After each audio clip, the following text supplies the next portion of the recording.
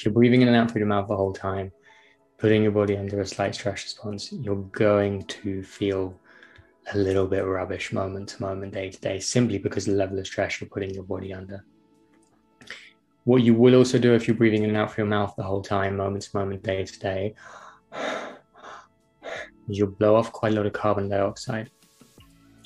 Now, the more carbon dioxide you blow off moment to moment, day to day, the more you increase your sensitivity to it, which basically means that what governs your respiratory rate isn't there being a lack of oxygen in your blood, it's your brain perceiving that there is too much carbon dioxide in your blood. Hi, I'm your host, Kim Hartwell, personal trainer, movement coach, and yoga teacher with over 10 years experience in the wellness industry. I'm also the founder of the Move Your Soul online membership space. Move Your Soul, both the podcast and the membership, have been created to provide you a safe space for learning, self-exploration, and growth for long-term well-being. Through this podcast, I'll be interviewing renowned experts in the field. We'll learn together about the most up-to-date, relevant, and thought-provoking insight into movement and mindfulness techniques. Then I'm super excited for you to be able to put these learnings into practice through the online membership.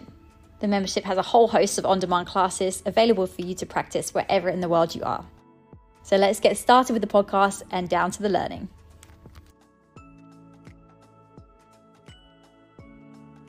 Okay, so James Dowler, thank you so much for joining us on the Move Your Soul podcast today. You're also known as Breathe with James. And if you haven't heard of James before, then he spends his time teaching people to use their breath to alleviate emotional issues, improve their physical health, and connect them to a deeper understanding of themselves. And what I really love about James is he describes breathwork as the missing pillar of health. So we're going to delve a little bit deeper into that today. James, hi, how are you? Very, very well. Thank you very much. Very happy to be here. Yeah, thanks so much for being here. So I guess a really nice place to start is just kind of obviously welcoming you to the pod. And just could you give us a little bit of a background about who you are, what you do, and how you've kind of come to where you are at the moment? For sure. It's always an interesting one where to start with this one. So yeah, as you very aptly put, I guess I'm a breath worker. I teach people how to use their breath as a vehicle for healing and elevating their physical and mental health. And I guess the sort of journey into doing what I do now began probably about 10 years ago when I was 18 and I got glandular fever. Basically was under eating in my teenage years, not looking after myself physically, and my body became very, very run down. Got Epstein-Barr virus, which otherwise known as glandular fever. And whereas maybe most healthy 18-year-olds would have just been able to kick it and move back into a place of health and vibrancy, my body already being very run down just couldn't kick it. And the Epstein-Barr virus went into sort of post-viral fatigue, otherwise known as chronic fatigue, ME, whatever you want to call it. I guess at the moment, a lot of people are experiencing long COVID, which is effectively post-viral fatigue. It's the same manifestation of a virus in the body. Your body can't really deal with it. And then you move into a place of effectively your vibrancy and your health being taken from you. And that was when I guess I was around 19 through to 23. I guess I suffered with chronic fatigue pretty badly. Wow, that's a long time. Yeah, I managed to sort of stumble my way, I don't really know how, through my levels in university, but I was not well. Like for a particular 6 months period of time, I basically couldn't walk to the end of the road. And I saw a naturopath at the time, which really, really helped me. And she sort of taught me about what I needed to eat and supplements and that sort of thing. But I always had this sort of moving into sort of like early 20s, this niggling fatigue. And I developed this chronic pain in my body, which at times I had everywhere apart from, I think, my head. And I went to go and see this. That's quite young to deal with all that stuff as well. It was young. It was. And I developed this chronic pain in my knee. And I went to go and see this specialist pain physio in London. And he basically told me I need to start meditating. And I looked at him like he was a nutter and was like, I've got pain in my knee. Please, can you just give me a massage or some medication or something? And he's like, no, you need to start meditating and you need to start understanding the relationship between the mind and the body, and specifically in relation to pain, the way that pain manifests in the body and how the mind can play a role in that. And so I started a meditation practice, and I read a book called Full Catastrophe Living by a mindfulness teacher in America called John Kabat-Zinn. And he talks a lot about chronic pain. And I soon, sort of through meditation practice and reading this book, started to understand that the busyness of my mind, the fear in my mind, the anxiety in my mind was effectively putting my nervous system into such a state of stress that it was just manifesting in my body in pain and also fatigue. And as I started to, I guess, slow the mind down through meditation practice and distance myself from the worrisome, anxious thoughts that were all in relation to my health, there was a catch-22 where I was really scared about doing too much because I was worried about the fatigue, and I was really scared about doing too much because I was worried about inducing the pain response to my body. But in having that fear, it was accentuating and making the pain and fatigue only worse. So long story short is through meditation practice, I started to like calm my nervous system down, a lot of fatigue, started to relieve it, and all the pain went. And that opened me up to the power of the mind. Like this was coming to an end of my sort of formal education. I'd done school, I was coming to an end of university. And suddenly I became aware of the importance of the mind and how the body and the mind are linked. And I guess I was sort of asking myself, like, hang on, I'm now 22, 23 years old. Why was no one teaching me this stuff? And I then went to go and work in London in a creative agency. I worked in advertising for a couple of years. Loved the first 6 months, but then after 6 months, just became super disillusioned with what I was doing. And I had carried on sort of reading and exploring meditation and started delving into Buddhism. And I just couldn't marry the two worlds. I was going off and doing silent meditation retreats for Vipassanas, and then coming back and writing brand strategy for Swiss private investment banks. And it was really, really confusing. But at that time, I must have been sort of like 23, 24, seemingly doing like really, really well in the world. You know, I had a really good job in London. Most of my friends perceived it to be like quite a cool job. I was a strategist in a creative agency. I wore like cool clothes and was making a good salary, but I was going off and sort of doing these silent retreats and coming back and just being like, what am I doing with my life? And so it was a really messy process for about 18 months, basically resigning from my job. I resigned 3 times. The first 2 times I went in the following day and withdrew my notice simply because I was scared. I didn't have anything to step into. I just knew I needed to get out. And the third time I was like, right, I'm out. And the intention at the time when I left my job was to learn to meditate properly. That was my interest. That was what fascinated me. That was what I felt gave me a lens into understanding life, and a framework through which to understand that in Buddhism. And so we went off on some retreats, spent time at Buddhist monastery in the south of France. And then I stumbled into a breathwork workshop. I came back from a retreat in Wales, spent a week in silence, and one of those weird things whereby I didn't know what the workshop was, who the teacher was. I'd never been to the yoga studio in London. It was at a studio called Indaba in Marylebone. But on Sunday morning, for whatever reason, I ended up on their website, was like, I'm going to go to this. And I remember sitting there at the start of the class, and the teacher, a guy called Alan Dolan, who I trained with and who I'm still in touch with now, amazing teacher. I remember him saying at the start of the class, I've traveled the world looking for the most transformative healing experiences, illegal and legal. And this is the single most transformative experience that I found. And I was like, what? I literally didn't know what it was. And anyway, an hour later, my world had sort of turned upside down. I couldn't believe something as simple as the breath could have such a powerful and transformative effect on the state of my mind and body. I was crying, I was coughing. I guess it's worth saying that that sort of specific modality of breath work that Alan was teaching is what he refers to as conscious connected breathing, what I now refer to as breath work for emotional release. What you're effectively doing is using the breath to process and clear emotion in the body. So it's a specific way of using the breath. And I had a few friends who were sort of yoga teachers or sort of dabbling in holistic health. And I was like, have you heard of this way of breathing? You breathe in and out through your mouth, you process all this emotion in the body, and none of them had heard about it. And having left my job in advertising and having slightly felt like I was like waiting for something to almost like hit me, or at least give me a sign in relation to like what I was meant to be doing in the world, I sort of felt that this just got like given to me on a plate. And I remember walking out of the workshop, and I remember texting a friend of mine saying, I think I found it. And that started a process of me starting to like explore the breath a little bit more and using it to heal my mind, my body. And ultimately, I then decided to train with Alan, the same guy who took the workshop. And I started the training about 6 months after that initial workshop. Did the training with him. And then about, I guess, 18 months ago, started teaching breath work.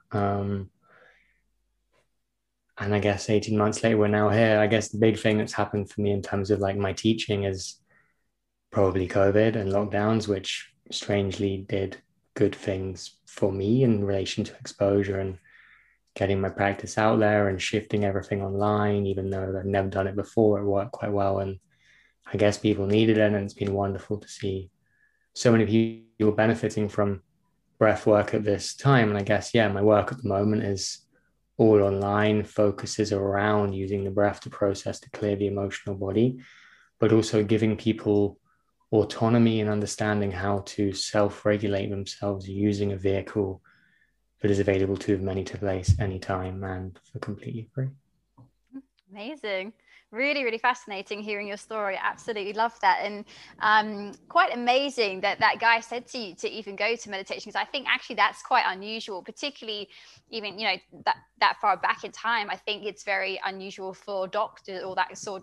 What did you say? The guy that was he a doctor? He was he calls himself a specialist pain physio. Interesting. So yeah, I think he was a nurse, and then he trained as a physio, and now he specializes in pain. So Wow. it was very much like, for me, it was almost the end, I guess, how it sort of works a lot of times. You go conventional, slightly less conventional, alternative. And it felt like he was towards the end of that, I guess, process of working one's way through practitioners often moving away from the sort of conventional modalities of healing, should we say. And I think it's a wonderful thing to hear, because I think, you know, so often it is such a separate world, isn't it? It's like the medical world and then, what we do in the wellness world. And I do think nowadays you're seeing that come more and more together. And especially with breathwork, I think the beauty of breathwork is that you've got a lot of scientific evidence as well to say that all of this stuff is actually working. It's not just woo woo and like, feel better. Like there's a lot of things behind it that actually show that, it's actually scientifically helping. So it's a wonderful thing to see this kind of collide. And I think that's what we're seeing is such a beautiful kind of trend towards things like healing, and particularly breath work. I think it's quite like people are describing it as like the new yoga. Yeah, I think so. It's interesting taking like a moment to reflect on that myself, the extent to which alternative modalities in breath work are becoming more into the mainstream. I was reading or listening to someone the other day, an amazing guy called Charles Eisenstein, who is a big speaker on sort of like spirituality and sense making. And he was talking a lot about how prior to COVID, he felt like the alternative healing community or modalities were like really taking the forefront. But he was making the point that he thinks we've gone back slightly since COVID has happened, and the sort of reliance back on the sort of pharmaceutical model. My feeling is that it's a little bit of both. Like, I think, speaking from personal experience, it's been amazing over the last year to see more and more people be open to a modality of healing such as breathwork. But then I do slightly feel at times like I'm in a little bit of like an enclosed bubble whereby I sort of poke my head out. And the reality is that people are still like, to say to someone, why don't you engage in a bit of breath work rather than relying on going to the chemist or whatever it might be? Hopefully we'll move into a way where people are more open to these sort of practices and can use them in balance and use them to leverage each other rather than being one or the other, I guess.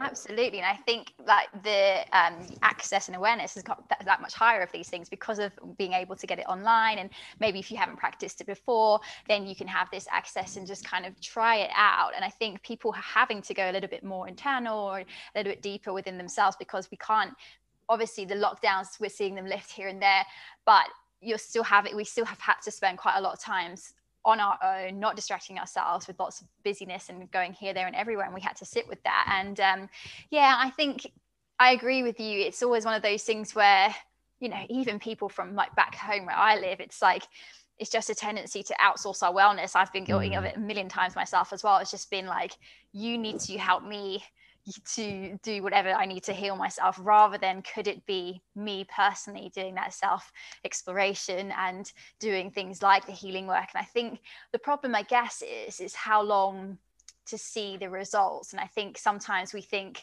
someone in a medical world can give you something more instantaneous, but you could argue, and probably do argue, with things like the breath work. Like I've done some of your practices before, and I've definitely had experience where I've done one class and felt completely different from doing that one class. It was instantaneous. Yeah, I think that is one of the benefits of the breath, is that it can work very, very quickly and can create a shift in one's physiology and a shift in one's state of mind that I think people move into a state of stillness quite often that they often have never felt before after one breathwork session. And the wonder of it, the amazing thing of it, is that you have access to it the whole time and you can always create that shift. And I think the way that I try and teach, especially in corporate spaces, is exactly that. It's like, how can we make this as accessible as possible to people and create a shift in the physiology and a shift in their state of mind as quickly as possible, so that after 10, 20, 30 minutes, they turn around and go like, whoa, what was that? Because that's what effectively people are looking for. You're so right, is that quick, instantaneous shift that they also don't need to work very hard towards. And the wonderful thing about the breath is that anyone can do it. Doesn't matter what size you are, what sex you are, whatever else is going on for you, as long as you can breathe, you can engage in breath work. And that's a wonderful thing. Yeah, really wonderful thing. And where are you on your stance now, I guess? Because I was so interested to find that actually you came from a very a point of meditation, much more than breath work. And I guess where are you on that scale of how much breath work to meditation that you suggest? Yeah, it's interesting. I'm doing less and less meditation these days. I'd say my journey personally was very much at first heavily influenced by meditation and Buddhism, and very, very deep in spirituality, which was wonderful and I think important for me at that time. I think what it did do, or at least what I was blind to at the time, and maybe it was me integrating the teachings in the wrong way, but it definitely didn't bring me into my body at all. And if anything, it took me slightly out of my body. I do think there is an underlying narrative in quite a lot of spiritual teachings around us being sort of separate from our bodies, and the divine being separate from the body. And especially in Buddhism, that may be my wrong perception of it, but that was how I slightly took it at the time. And so I definitely didn't prioritize my physical health like I should be doing, or like I should have been doing at that time. And I think my process now, and what the breath has really helped me to do, is bring me back more into my body and actually connect more to what I need from a physical point of view to be vibrant and healthy, which I definitely didn't have when I was going off and spending time in Buddhist monasteries and on week-long silent meditation retreats. There was sort of a lack of a willingness to listen to the body, sat there with my legs crossed, like grueling in pain, my hips, and a lack of mobility in them, rather than actually sort of how I would now be like, okay, there's tension in my hips, I need to move and work this tension through. It was just like, no, battle it through. Your mind is stronger than your body. And so, yeah, and my process now at the moment is I tend to use the breath to connect me to my body and listen to that. I do think there's something really interesting, just because I've experienced it personally, but I guess now listening to other teachers more widely, is this sometimes disconnect between the sort of spiritual community and evolutionary biology, and recognizing that as much as we are, depending on what your belief system is, spiritual beings, we are also housed within a physical body.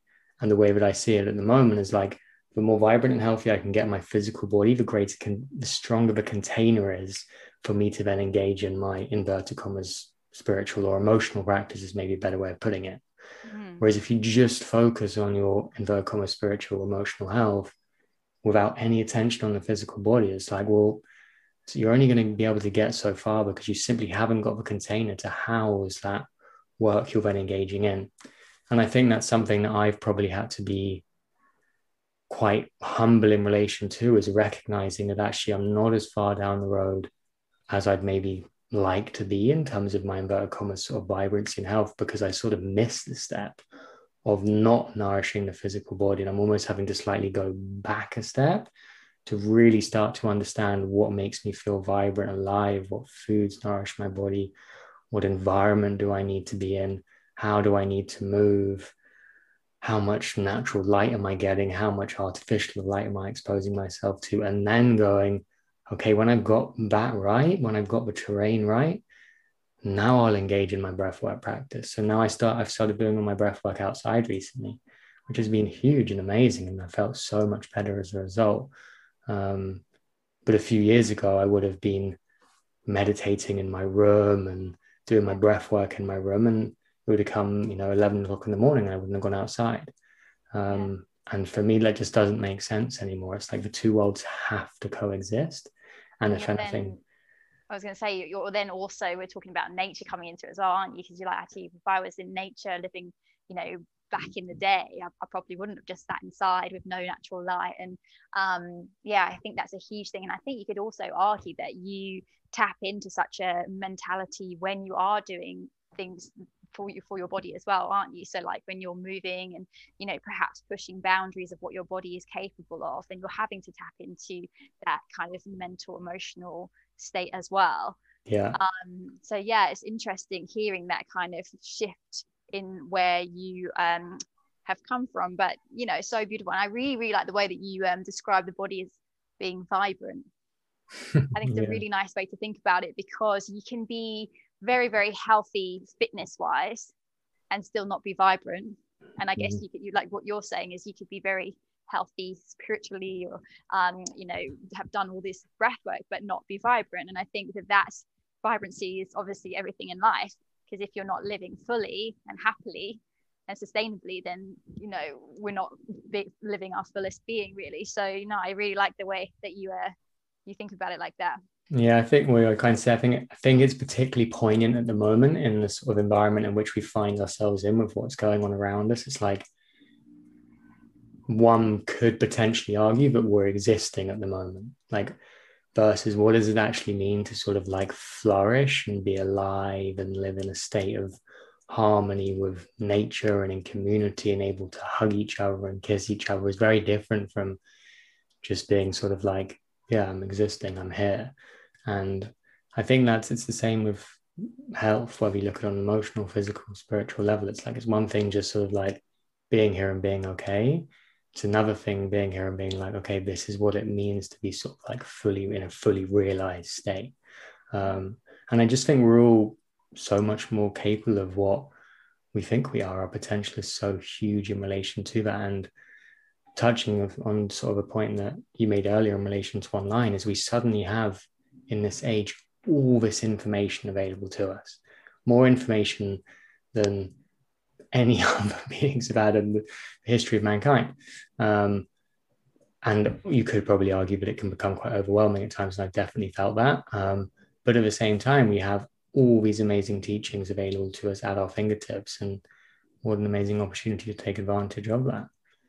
Yeah, absolutely. And we can learn from so many, and it's not learning from the select teachers in your local area. It's learning from masters in the field that have done years and years and years, and it's like they've learned from their experience. So it makes total sense for us to take that from them. So I think we're in an exciting time, and I think that I completely agree with you in terms of that connection to nature and living outside perhaps the societal norms of what we're supposed to be allowed to do, being in at a desk or whatever. But it's a funny one, isn't it? Because I think that it's very hard.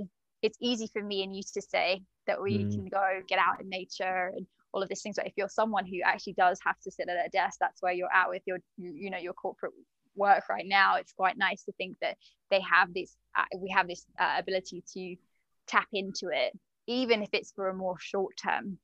Sure. Yeah. And I think you've got to start where you're at, and find what works for you. But I think at least having the awareness is something. Like when I was working in advertising, I had no idea of the difference between being in natural light versus artificial light and the effect that's sitting in front of a computer screen. So I didn't know that going outside for a walk at lunchtime would be beneficial for me or not. Um, so even if it is little things like that, then that's going to be better than doing nothing at all.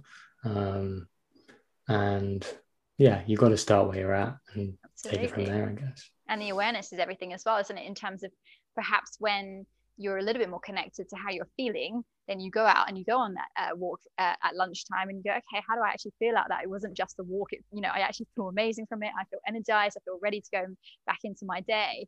And so, yeah, I think it's also just tapping into being aware of how are you feeling? How is your mental state? How is your physical state? And like what you said, not just kind of bobbling along.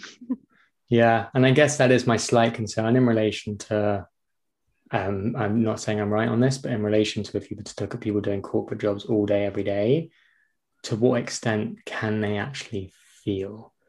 Because can you be in that environment all day, every day and live in a state that is embodied and be able to feel the environment in which you're in? Because the question I would pose, and I'm not saying I'm right or I'm wrong in relation to it, is it too painful to actually just be able to feel? Because that's what, when I used to go off on retreats, is the question that I always used to get posed. And it definitely used to shake me a little bit, where I'd sort of be like, I'd be coming back into a corporate environment and teacher would say, notice what happens now that you've sort of like turned on all the systems in your body, you're out in nature, you've been out of the city for a week, notice what happens when you go back for a few days. And it really hurts. It really hurts. And then everything sort of slightly settles down and then you sort of get back into it. But what was always told to me was that was like the systems in your body slowly just turning off so they could cope with effectively the level of disturbance one's putting their body through. Again, I don't want to like scare anyone, and that's not my intention. I guess it's just posing the question, are you embodied and are you actually feeling the environment in which you're in? Absolutely. And I guess that's where you can also say, if we're looking at one of our questions that we were going to go through actually is, how do you get into it? Can anyone do it in terms of the breath work and what those perceived barriers? And I guess the barrier is the time, because you're spending a lot of time, working, doing what, we're all busy in our lives, but perhaps are you finding it painful physically or mentally to even sit still, to have those 10 minutes where you either practice meditation or breath work? And what is it that's stopping you do that? Because I will put my hand up and say, I really struggle. And I know when I'm not sitting with something, or I've got something in the back of my mind, because I make myself busy, and I'll be like, oh, I can't sit, I can't meditate today, or I can't breath work today because I've got this and this to do. And then that's when you start to question why. Yeah, completely. Exactly. Yeah. I'm exactly the same. I'm much better at it now than I used to be, but I used to drink a lot when that sort of happened to me. And now I think my coping mechanism is spending too much time on my phone and hiding behind the disguise that I need to do work. Or one that is a really, really subtle one, which I've definitely noticed in myself, is listening to podcasts or books on topics that are like really, really highbrow and would be perceived as being like in the sort of self-help, self-development world. And so I sort of give myself the illusion that I'm doing something for my benefit and to grow and to flourish. But the reality is I'm just using that as a coping mechanism to not just serve myself. Absolutely. And it's funny you're saying that, because I'm 100% doing that right now. I'm literally just like, what podcasts? And as you know, I'm pregnant. So I'm just like, all the podcasts on, birthing and pregnancy and all the rest of it. But yeah, I actually listening to myself and going, how do I feel as a pregnant woman this morning? Perhaps not. Yeah, so it's really difficult. I did it literally this morning. I was lying in the park and I'd been lying there for like half an hour without doing anything. And I was like, oh, I should just listen to a podcast. And I ended up going on YouTube and started watching a video or recording on I think it was like, what is the soul? And then got 10 minutes into it and I was like, this isn't helping me in any way. I'm literally just using it because I felt slightly uncomfortable after half an hour. And I did turn it off and just kind of went for a walk. But yeah, it's really difficult. And it's when we constantly have this information available to us as well. I think it's quite a funny one in the self-help world. Like I'm sure it's definitely, I do it the whole time. So yeah, I'm sure other people out there as well. It's a societal norm, even to pick up your Yeah. phone. Like, how many times, like, do we go, even the simplest thing, like queuing for a coffee or something? How often do you just quickly whip out your phone and you think you're being productive because you're doing Instagram or whatever you think that you need to do, getting back to messages? But why? What is it that doesn't make us just be bored or like, you know, wait and have times for stillness, time for blankness? And I think you really notice, like I notice when I go on walks or, you know, on my bike rides with nothing coming, you know, information into my head, it really clarifies your mind, doesn't it? And yeah, you have to ask again, why do we have need for all of this? I'm curious, charged though. Exactly. Ooh. Okay, so this is amazing. I was like, we're just I'm getting through questions without even asking them, so this is perfect. So I was very interested, actually. We're hearing a lot, it's again one of those kind of buzzwords in the industry. Can you talk to us a little bit about nasal breathing and why we should be doing it, if we should be doing it? Yeah.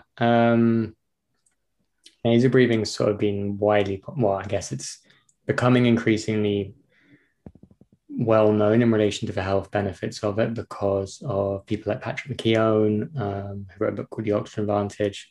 He's a Buteyko teacher, and James Nestor, who wrote an amazing book called Breathe or Breath? Breathe, I think. Moment to moment, day to day, we want to be breathing in and out through the nose the whole time. When you breathe in and out through your mouth, as much as there can be a time and a place for that, and I'll come on to that, you do put your body under a slight stress response. And you do tend to breathe short. You do tend to breathe in your upper chest when you breathe in and out through your mouth. If you're breathing in and out through the mouth the whole time, putting your body under a slight stress response, you're going to feel a little bit rubbish moment to moment, day to day, simply because of the level of stress you're putting your body under. What you will also do if you're breathing in and out through your mouth the whole time, moment to moment, day to day, is you'll blow off quite a lot of carbon dioxide.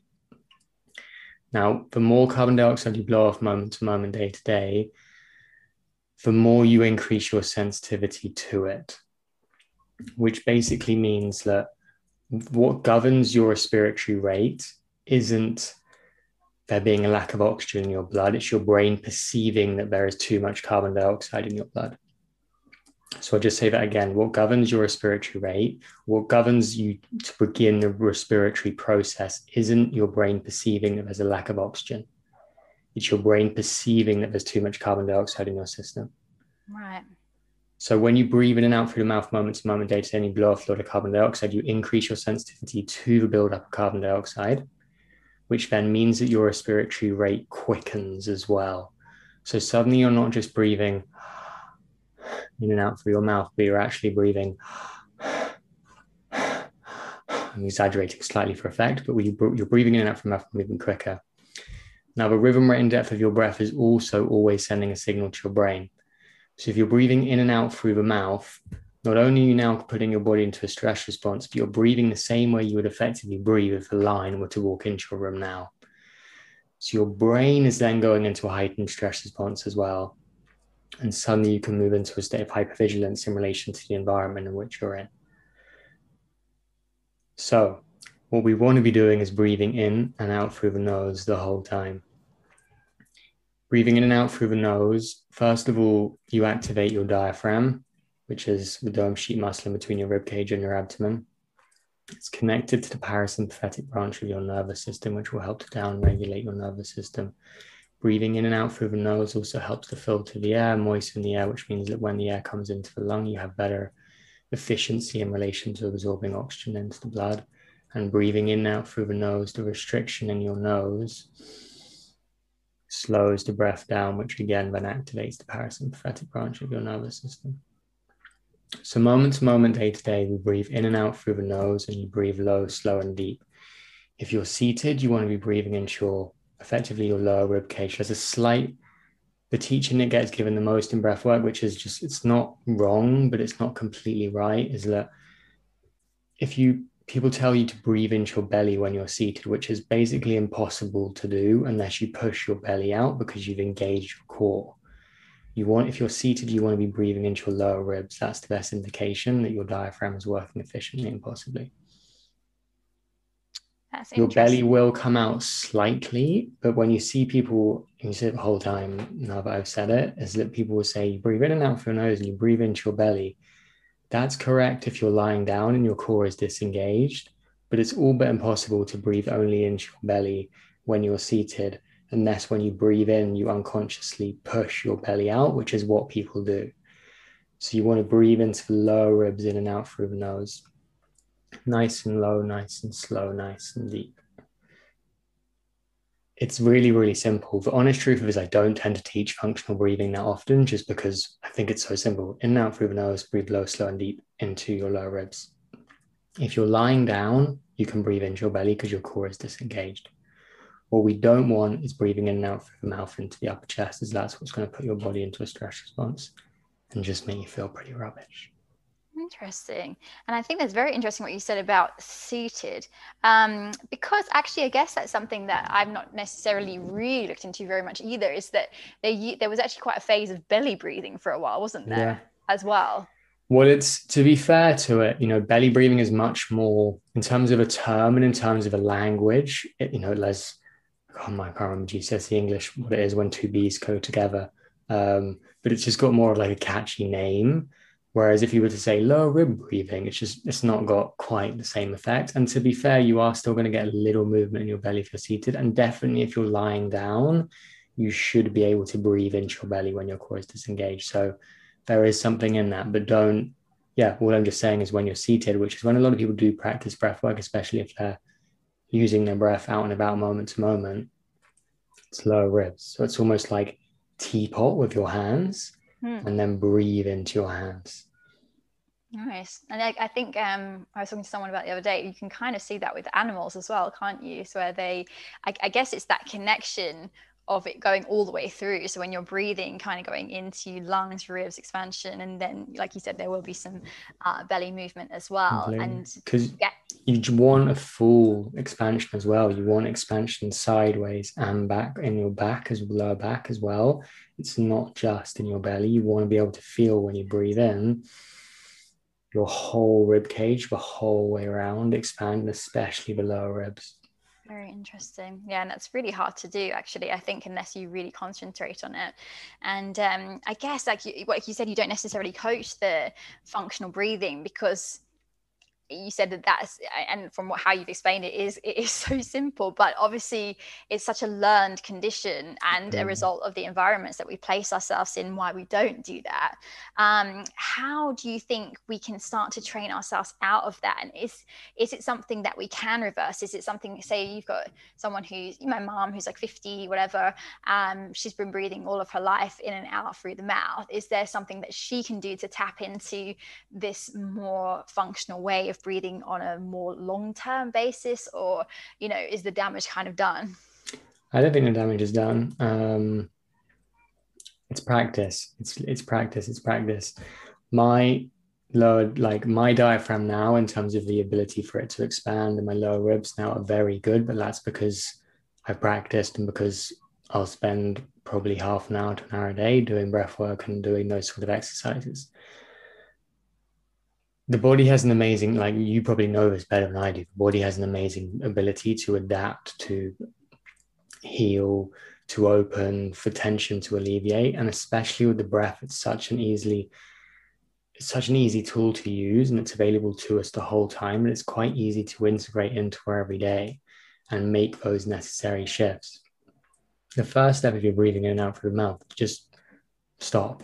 I know that sounds probably easier than it is, but it is quite literally like, first of all, notice it. That's the first step. Become aware of the fact you're breathing in and out through the mouth. Become aware of the fact that you're breathing in your upper chest. Then try and stop breathing in and out through the mouth. Breathe in and out through the nose. It may be a little bit uncomfortable at first because you've got this increased sensitivity to the buildup of carbon dioxide in your blood as a result of breathing in and out through the mouth. So it may take a little bit of time. Just keep on trying, it will come. And then it's literally just a matter of 10 minutes a day, 20 minutes a day, lie down and put a book on your belly and breathe into your belly and feel the book come up. Or if you're seated, you can do a teapot hand on lower ribs and breathe into lower ribs. You'd be amazed how quickly it does move. It does come quite quickly. And you just then take it from there. The barrier to getting people to do it is that they don't think it makes that much of a difference. They don't think it will benefit their health that much.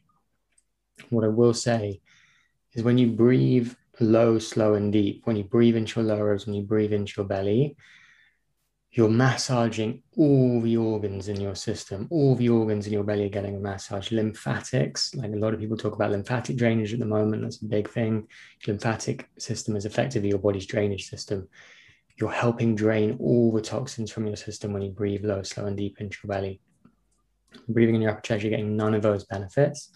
And you can get quite a lot of buildup of sort of stagnancy in the digestive system as a result. So there's benefits on an emotional level, there's benefits on a physical level, there's benefits on a spiritual level. That is the wonderful thing about the breath.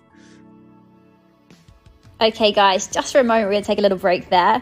Today, I'd like to talk to you about the Move Your Soul membership.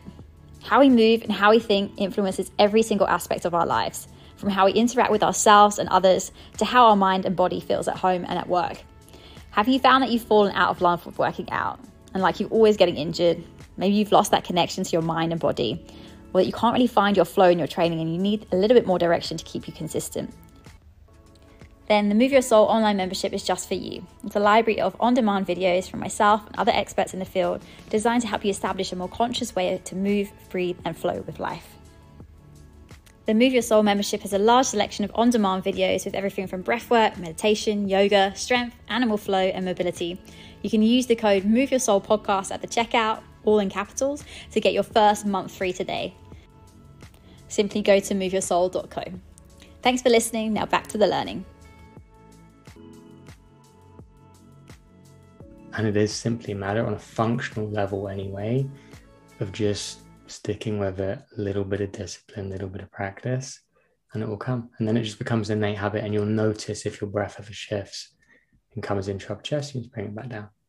Yeah, it's interesting because I guess it's hard to think even if you start 10-20 minutes a day trying to just focus, and I think the book is a really nice idea. It's hard to think that will make a difference. Even for me personally, I'm doing some breath work in relation to pregnancy, floor health and all the rest of it at the moment. And I think that I end up doing 15 minutes or so of that. And it's quite hard to think that will have a massive effect on the rest of my breath for the day, long term. But you're right in the respect that you're obviously influencing so many systems. So even if you've only done 10 to 15 minutes of that breathing, you then influence those systems for a more longer term effect. And like what you said, it's a habit building thing. So as soon as you do that, then you become much more aware throughout your day to day, whatever you're doing. Yeah, exactly. And I'm sure, I would throw it back at you this way as like doing what you do in terms of movement and the amount you move. If I were to now say don't move, you would notice the effect it would have on your body and the buildup of sort of stagnancy and that just quite icky feeling in your body. It's the same with the breath. When you start breathing properly, you'll then notice what happens when you don't engage in the practice and what happens when you don't breathe in the right way. I love that. Yeah, it's a really good way of looking at it. The only other thing I would have to ask about that is, for instance, I've had someone speak to me and we talk about nasal breathing in yoga. Obviously, we breathe in and out through the nose in yoga for the most part. And someone said to me before, she really struggles to breathe in and out through the nose. Like what you said, you could find that as a resistance. But, if someone's feeling particularly congested or nasal, is that something that you think is just a result of constantly breathing that way before, or is that something that you find that you would work through? The phrase that gets thrown around a lot in relation to people who struggle to breathe in and out through the nose is use it or lose it. If you're not using it, it will get lost, and it will just then be a matter of time. It will come again, but you've got to use it for it to sort of turn the system and the body back on. And yeah, it will come. It will come. Start with less time then in that case, I guess, just start slow. Exactly. The only thing in relation to nasal breathing that's also worth just putting in there is a lot of people breathe in and out through the mouth when they sleep, which is just as detrimental, if not more detrimental, because that's the time 24-hour cycle when your body's going into deep rest and repair phase. And if you're breathing in and out through your mouth, you're just not allowing your body to go into that deep state of restorative sleep. And the best way of doing that, because you obviously can't be consciously aware of the fact if you're breathing in and out through your nose when you're asleep, is, and it sounds slightly extreme, but there are ways you can do it, which isn't so extreme as you can tape your mouth. Yeah. I think the best tape out there is called myotape. The best way of knowing if you are mouth breathing when you sleep is when you wake up, your mouth is dry and you just feel like quite foggy and brain sort of fog. There's a likelihood you're breathing in and out through your mouth. Or you have quite interrupted sleep. I don't do it, or I never did mouth breathe when I slept, so I can't say from personal experience the difference between mouth breathing when asleep and now nasal breathing, but I know people who have, and the shift they say they've felt when they've gone to nasal breathing when they sleep is indescribable in terms of the benefit they felt. So yeah, if you're someone listening and you do think you might be mouth breathing, try taping your mouth when you sleep. You'll feel the benefit of it. Yeah, I heard that as well. Is it Patrick McKeown? Yeah, he's big on that one. Yeah, I think to make that sound less scary, and to be honest, I've been meaning to try it for a while and I haven't tried it yet. I think to make that sound less scary, he was suggesting as well, like if you try a bit in the day and just see what that feels like. And when he's saying tape his mouth, it doesn't mean tape your whole entire mouth, so you literally can't feel like it's literally just it's a bit of tape on your mouth, isn't it? Like yeah, and I think now we've actually specifically made tape specifically for that, because I think when Patrick started teaching and asking people to tape their mouth, that was literally like duct tape or nothing. Whereas now, sort of 10, 15 years later, they've actually made specific things for sleep, which it doesn't even go over the lip, it just goes around the mouth very gently. I think it's called myotape, but I'm not 100%. But yeah, exactly. If nothing else, you can just put a little strip over your lips. Nice. Yeah, cool. So I guess from the opposite of that, nasal breath, and I know the importance of nasal breath, then what is the difference in the stuff that we do with your conscious connected breathing work that you do in your classes, where you're doing breath work that is much more stimulating? Yeah, so you're using the breath for a different purpose. I think you'll often hear people in the breath work world say you have to breathe in and out through the nose the whole time, or you swing full the other way to Wim Hof and it's like, just breathe. And the reality is that with the breath, there is a functional way to breathe moment to moment, day to day, which is in and out through the nose into your lower, into your belly. And then there are different ways to breathe depending on the shift you want to create in your physiology, depending on the intentionality of the breathwork session. So when we're engaging in sort of breathwork for emotional release, which is sort of, I guess, what I tend to teach, we're using the breath to process to clear the emotional body. So what we're actually trying to do is create a stimulating effect in the body, so to activate the nervous system and displace and dissipate any emotional charge that is held within the nervous system as a result of experiences that one has been through in the past. So the reason we engage in that stimulating breath is effectively to process to clear. You can't just breathe in and out through the nose and hope that your nervous system is going to open up, clear, process, and let go. It's not going to happen. So it's just a very different way of using the breath. There isn't a right or wrong. You definitely wouldn't want to be breathing how you breathe into breath work for emotional release sessions all day, every day, but a little bit every day to help to clear the nervous system, to help to shift your inner being, to help to connect you to yourself. Amazing. Yeah, and again, it's the modality of breath work that I tend to teach the most, just because from personal experience and also teaching people, it's the modality of breath work that people tend to benefit the most from. I was actually giving my next question. I was like, oh, how come you teach that? Okay. And then I guess for my point of view, from the more kind of fitness angle, how can it influence athletic performance? I guess I've listened to quite a few athletes that have tapped into breath work, and they're like, this is like this superpower that you feel like you've got. Or, you get these ultra marathon runners that are just nasal breathing, and then they're like miles ahead of everybody else. And at the end, everyone's like dying and they're like, fine. Like, is there a way that we can use it? Athletes and everyday athletes, how could we possibly use breath work? I guess you could come from that in two parts, either from your conscious connecting breathing or from the nasal. Like, how does it influence our body in, I guess, a more physical way? Yeah, so Patrick McKeown is the dude on this. He's amazing on anything for breath work for athletic performance. I've trained with him, and The main thing in relation to breath work and athletic performance is, again, nasal breathing. The reason for it is it's a scientist called Christian Bohr who basically found something called the Bohr effect, which is this understanding that carbon dioxide isn't this toxic gas that our body needs to get rid of, but actually plays a really, really vital role in our body. And when we shift that perspective of carbon dioxide, what we start to understand is that the more carbon dioxide that our body can tolerate, the higher the buildup of carbon dioxide that our body can tolerate, the greater the efficiency at which oxygen then gets delivered to the cells. Okay, so if you're breathing in and out through the mouth, when you run, when you play sport, whatever it is, you're blowing off a lot of carbon dioxide. The more carbon dioxide you blow off, the less oxygen that can be delivered to the cells, including the cells in your muscles, which need it when you're engaging in athletic performance. So we're effectively trying to do on a simple level when we're engaging in anything athletic from a breathwork point of view is train you to breathe in and out through the nose so that you can increase your ability to the increase of carbon dioxide in your system so that you can then deliver more oxygen to your cells. So the more carbon dioxide your body can withstand, the more oxygen that gets delivered to your muscles. The best way of doing this is breathing in and out through the nose. Now, what will happen is that people listening to this will go, okay, cool, I'm going to go out tomorrow and I'll go for a run and breathe in and out through my nose. And after about 20 seconds, they'll feel that they're suffocating because they can't get enough air in. What that is your brain perceiving that there is a buildup of too much carbon dioxide in your blood.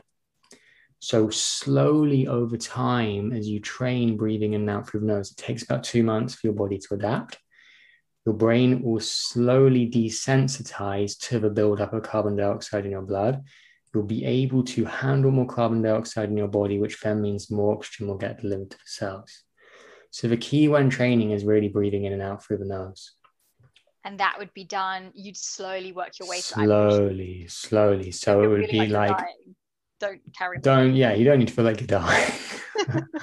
But it's a patience game, because the reason why people don't tend to integrate it as quickly is because if I say to someone who's been running 10K every day for the last 3 years, now start nasal breathing and also slow your runs down and run a little bit less. People don't tend to want to do that, or we don't have the patience to do that. But the reality is that if you want to make that improvement, you're going to have some level of patience, or at least do 5 minutes of your run like that and then switch to breathing in and out through the mouth. But you do want to slowly move towards nasal breathing if you want to improve your athletic performance. But this is really, really new stuff. Most elite athletes aren't doing this. You think about the Euros, footballers going on at the moment. I don't know, but I'm almost sure that none of them will be doing any form of breath work for athletic performance, despite the fact that most of the games are being played in really, really high temperatures, and despite the fact that having that like minimal gain could result in them winning a game. It would make complete sense, but it will come. It will come in the next 5 to 10 years. This will be being done by all professional athletes. I'm sure of it. We're just not there yet. And then the other thing which is worth saying in relation to athletic performance is then using the breath to bring the body back into a restful state after one engages in any form of exercise. So again, super, super simple, super, super easy. Deep belly breathing. I'd lie down afterwards, or after engaging in whatever exercise you're doing, or even at the end of the day after engaging in the exercise. And I'd literally just do a session where I was trying to bring my body into a deeper state of relaxation as I possibly could. And the aim of this is to simply speed up recovery, so that by the time you then go back into whatever it might be, wherever your activity is, your body's had as optimal a recovery as it possibly can, rather than staying in that slightly heightened stress response, especially if you're engaging in things that are anaerobic as well. Yeah, and I think that's actually a really good point about slowing down. I've been trying to do it myself a little bit as well, even with strength training, for instance. And I guess even as a trainer, we're taught inhale through the nose, and as you exhale through the mouth. It's just what we've known, and that's obviously been going for so many years, and what we've been teaching and what I've been naturally doing, that actually you really do, like what you said, even if it's not just running, you have to slow down your movements. And there's a whole idea that if you can't control your breath whilst you're moving, you don't really own that movement. So you have to question the efficiency of you doing that movement if you're not breathing with it. Completely. And also, it's worth bearing in mind that if you're breathing in through the nose and out through the mouth when you're engaging in any form of exercise, you're going to be blowing off a lot of carbon dioxide, which then means you're not going to be delivering as much oxygen to your cells, which then means if you want to be able to lift a weight or do whatever you want to do, doesn't really make sense. It's interesting looking at in breath work in yoga, specifically, because if you look back at the sort of way that breath work was taught a long, long time ago, and specifically pranayama, if you look into the text, and I haven't looked at direct text, but I've looked at people who have read stuff of people who have, and they say what they're trying to teach is for you to reduce your breath. There's this slight illusion that what they're trying to do is to get you to breathe really, really deeply. They're not. They're trying to get you to reduce your breath to almost being fluidly as well, right? And light, and quite light, so to not blow off loads of carbon dioxide. You can still breathe deeply into your lower ribs or into your belly, but still breathe lightly at the same time, if that makes sense. If I say breathe lightly into your lower ribs, you'll still feel the expansion of your lower ribs, so be going deep into your body, but you won't be taking a breath that is necessarily then going to mean that you blow off loads of carbon dioxide afterwards as well. Yeah, and it's a really good point. And I think that's where we have westernized yoga a little bit with the ujjayi breathing, and the kind of, you hear when you teach in studios or you go to studios, there's someone always doing it really extremely, and and I think that's again just what we've learned and thought that was the thing to do. But perhaps if you did go back to those ancient texts and how it was done from tradition, then we wouldn't be hearing that.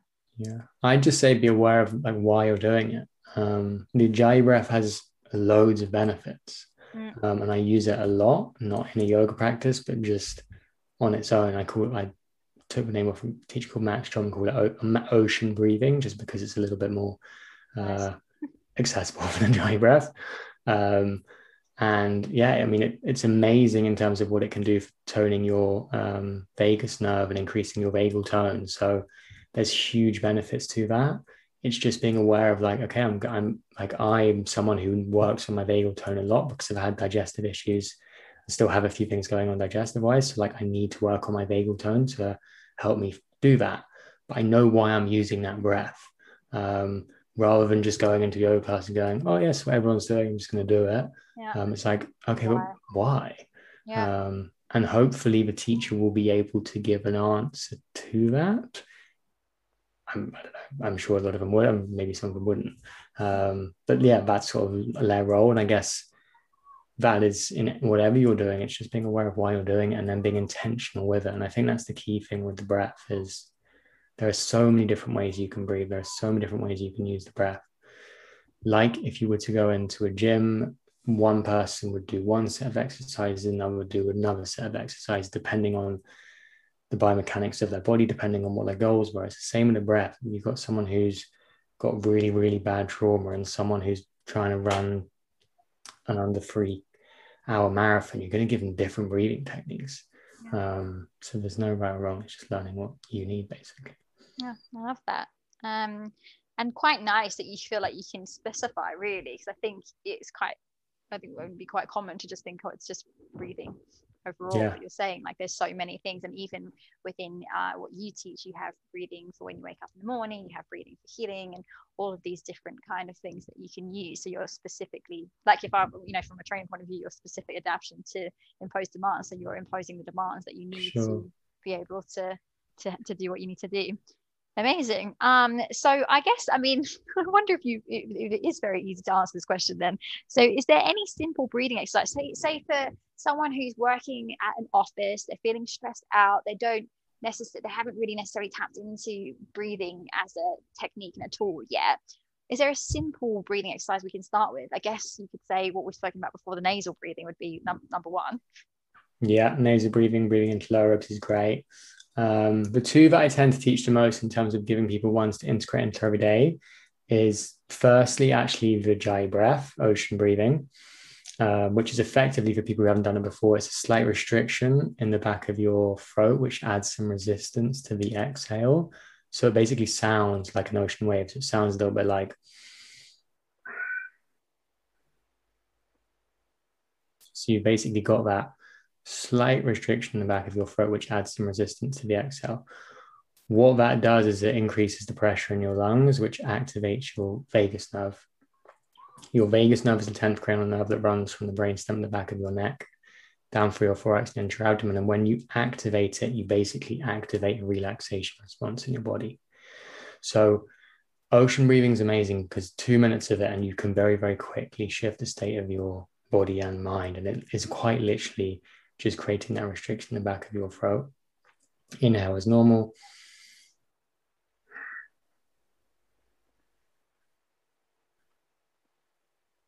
And just do it for a couple of minutes over and over again. The other one that's great, that people tend to be a little bit more averse to, but it's so good in terms of just creating a quick shift, is humming. Oh yeah. People don't tend to want to hum because of the connotations of yogis and caves and monks and whatever else, and also just because I guess humming on a tube or in public can be a little bit embarrassing. But if you have got your own space and you feel like you want to give it a go, it's amazing because it's super, super simple. It's quite literally, it's just a hum. You breathe in from nose. Like it's the bee's breath, isn't it? And again, similarly to sort of ocean breathing, that the vibration gets carried up through your vagus nerve, deactivates your limbic system, which is the seat of your autonomic nervous system in your brain, and moves you into parasympathetic state, so your relaxation response. And that, again, a couple of minutes. It's great. So that would be those two. Yeah, I was surprised. I remember them teaching us that on our yoga teacher training, and I think we even held our ears or something as well. And I remember just being like, "What on earth are we doing?" And then I absolutely loved it. I was like, "This is so cool!" And actually, really was powerful as well. I was hearing everyone doing it at the same time. So everyone was just doing like this, like buzzing, this bee sound. Yeah.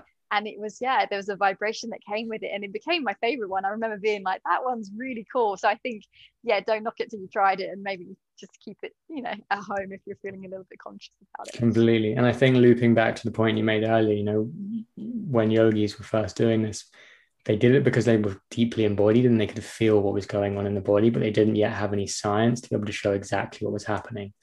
Now we actually know the effect that it's happening on your physiology, and specifically the effect it's having on your brain, and it's profound. So when I say things like it's completely dialing down your brain, I'm not just saying that because I can feel it and I'm guessing. It's because they've done MRI scans of people doing this sort of breath work, and they can see the effect it's having. There you go. Hum, people. Get on your hums.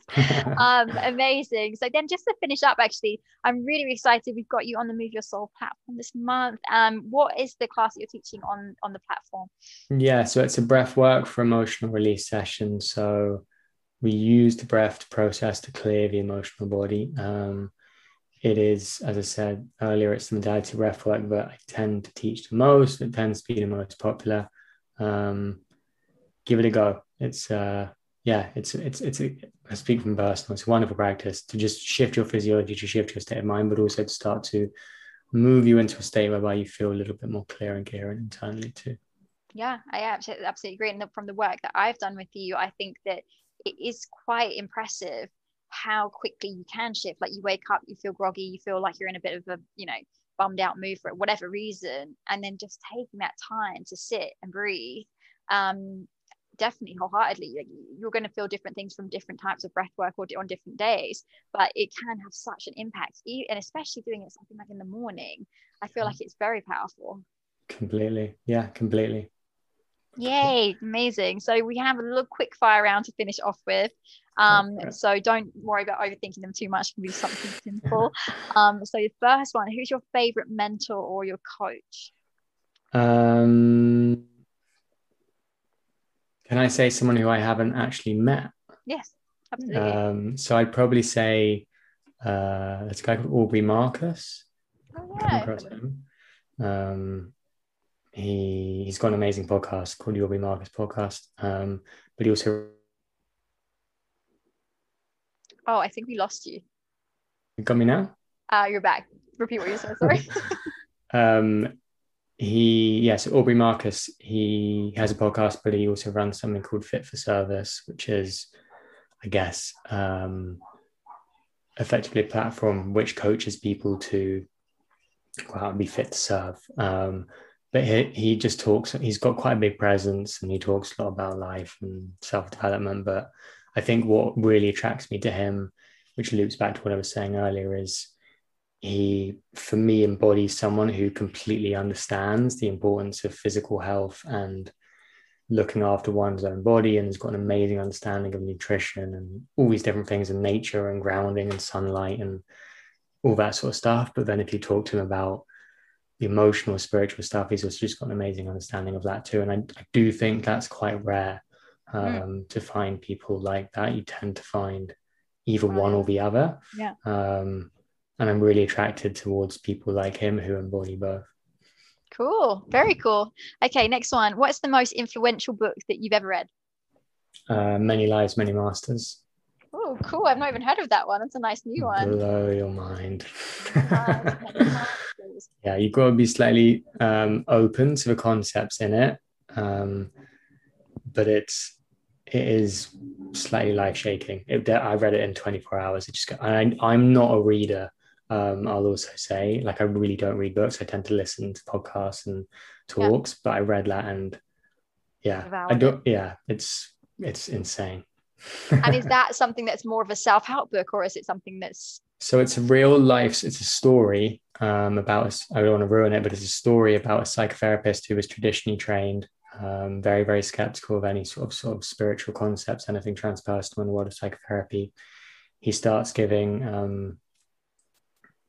hypnotism, I can't even say what the right word is, hypnotherapy, to a client of his, and asks her to go back to a time when she first experienced difficulty or trauma. And the story basically goes that she, rather than going back to her childhood, she goes back through past lives and recounts basically things that have happened to her in past lives. Or you believe in past lives or not, you've got to be open to it, I guess. And then I don't want to give too much away, but she basically starts channeling spirit, and spirit knows all these things about the psychotherapist that's giving the hypnosis.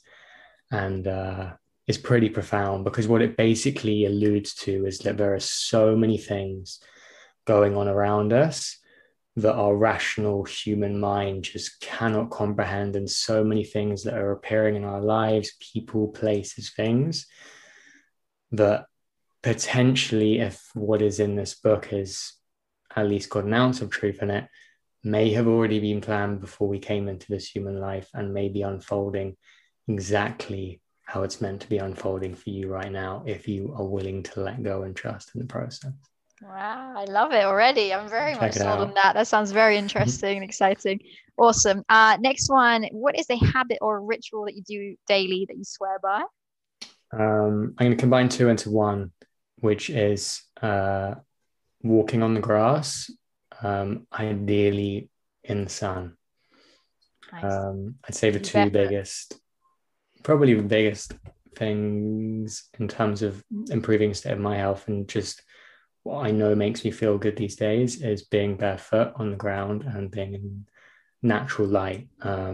Ideally sunlight, but natural light is great as well. And something that's been huge for me, which is learning just how I wore contact lenses for 13 years straight, maybe 14 years straight, and recently learned that it completely blocks the spectrum of light coming into your eyes.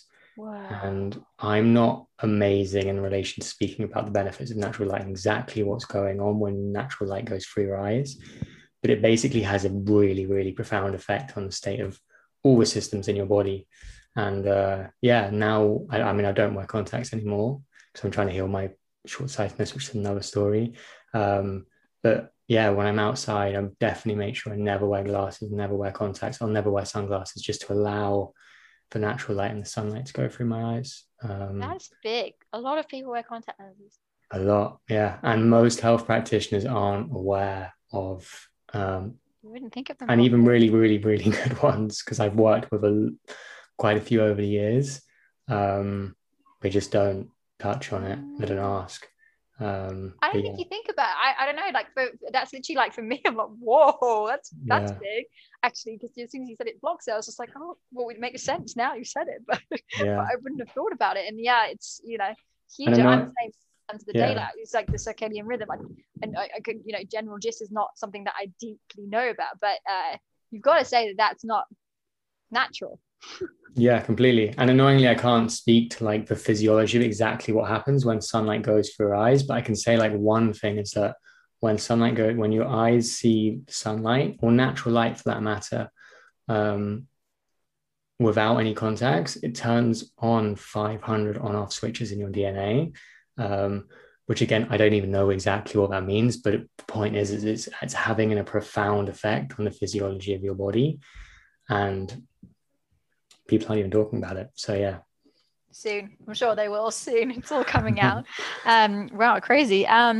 Okay, good. And also I'm a huge advocate of the barefoot on getting your feet into the grass. So definitely that as well, just to have that kind of going back to nature. I think that's what everything kind of comes back to, right? Favorite way to move your soul? I would say how I perceive that question is, when do I feel most in alignment? And I would say teaching breathwork. Nice. That's when I almost feels like it's not me. It's just like I've let go into a higher force almost. How amazing is that? So actually that leads us nicely onto the last one. Where can people find out more about you, find out more about your work? Where can they breathe with you? Best place is probably Instagram, Breathe with James, or you can just go straight to website, breathewithjames.com. That is. I have got an online studio, which is on my site, which has got loads of pre-recorded content, and a live session once a week on a Sunday. You can give it a go. It's a 7-day free trial if you fancy, or you can just come join. I do lives on my Instagram on Tuesday and Thursday. So if you want to give that a go first before signing up to ever anything, Tuesday and Thursday at 6. So come find me there. Amazing. Yeah, absolutely. And I think I've taken many of James's classes now, and I absolutely love them. And do you know what I would say that we haven't touched on is I absolutely love the music that you use in them as well. Awesome. I appreciate it. James has his way of getting the music to match up to it so beautifully that you end up breathing to the beat. And for I'm someone who likes to train with music and stuff. So for me, I find that really, really motivational. Awesome. Yeah, I think I said to you before, I feel more like a DJ these days than a breath worker. So I always think of that when I listen to you as well, but I also think you have quite a nice calming voice, so it kind of works with all the DJ or breath work, whatever you fancy. It's funny, I definitely spend more time looking for songs than I do like learning about or like trying to evolve my learning of breath work. So DJ / breath worker. Amazing. Well, cool combo. Amazing. And like we said, you are going to be also available on the Move Your Soul platform, which I'm really excited about. So absolutely, lots of places to catch you. Well, thank you so much for your time today. Pleasure. Thanks for having me. That's awesome. Pleasure. Have a wonderful rest of your day. Thank you, and you. Thank you so much for listening. If you like the podcast, please follow and share so we can continue to share the Move Your Soul love. If you want to know more about the Move Your Soul membership and how you can put our learnings into practice, remember you can use the code Move Your Soul Podcast, all capital letters, at the checkout to get your first month free today. Simply go to moveyoursoul.co. By joining our community, you'll be able to access a whole host of strength training, mobility, yoga, breathwork, and animal flow sessions with varied durations and ability levels, all geared to help you move your body, connect to your true self, and keep you doing what you love better for longer. And lastly, if you'd like to connect personally with me, I'd love to hear from you. You can get in touch with me at kimhartwell.com or kimhartwell on Instagram. Thanks for listening. See you next time.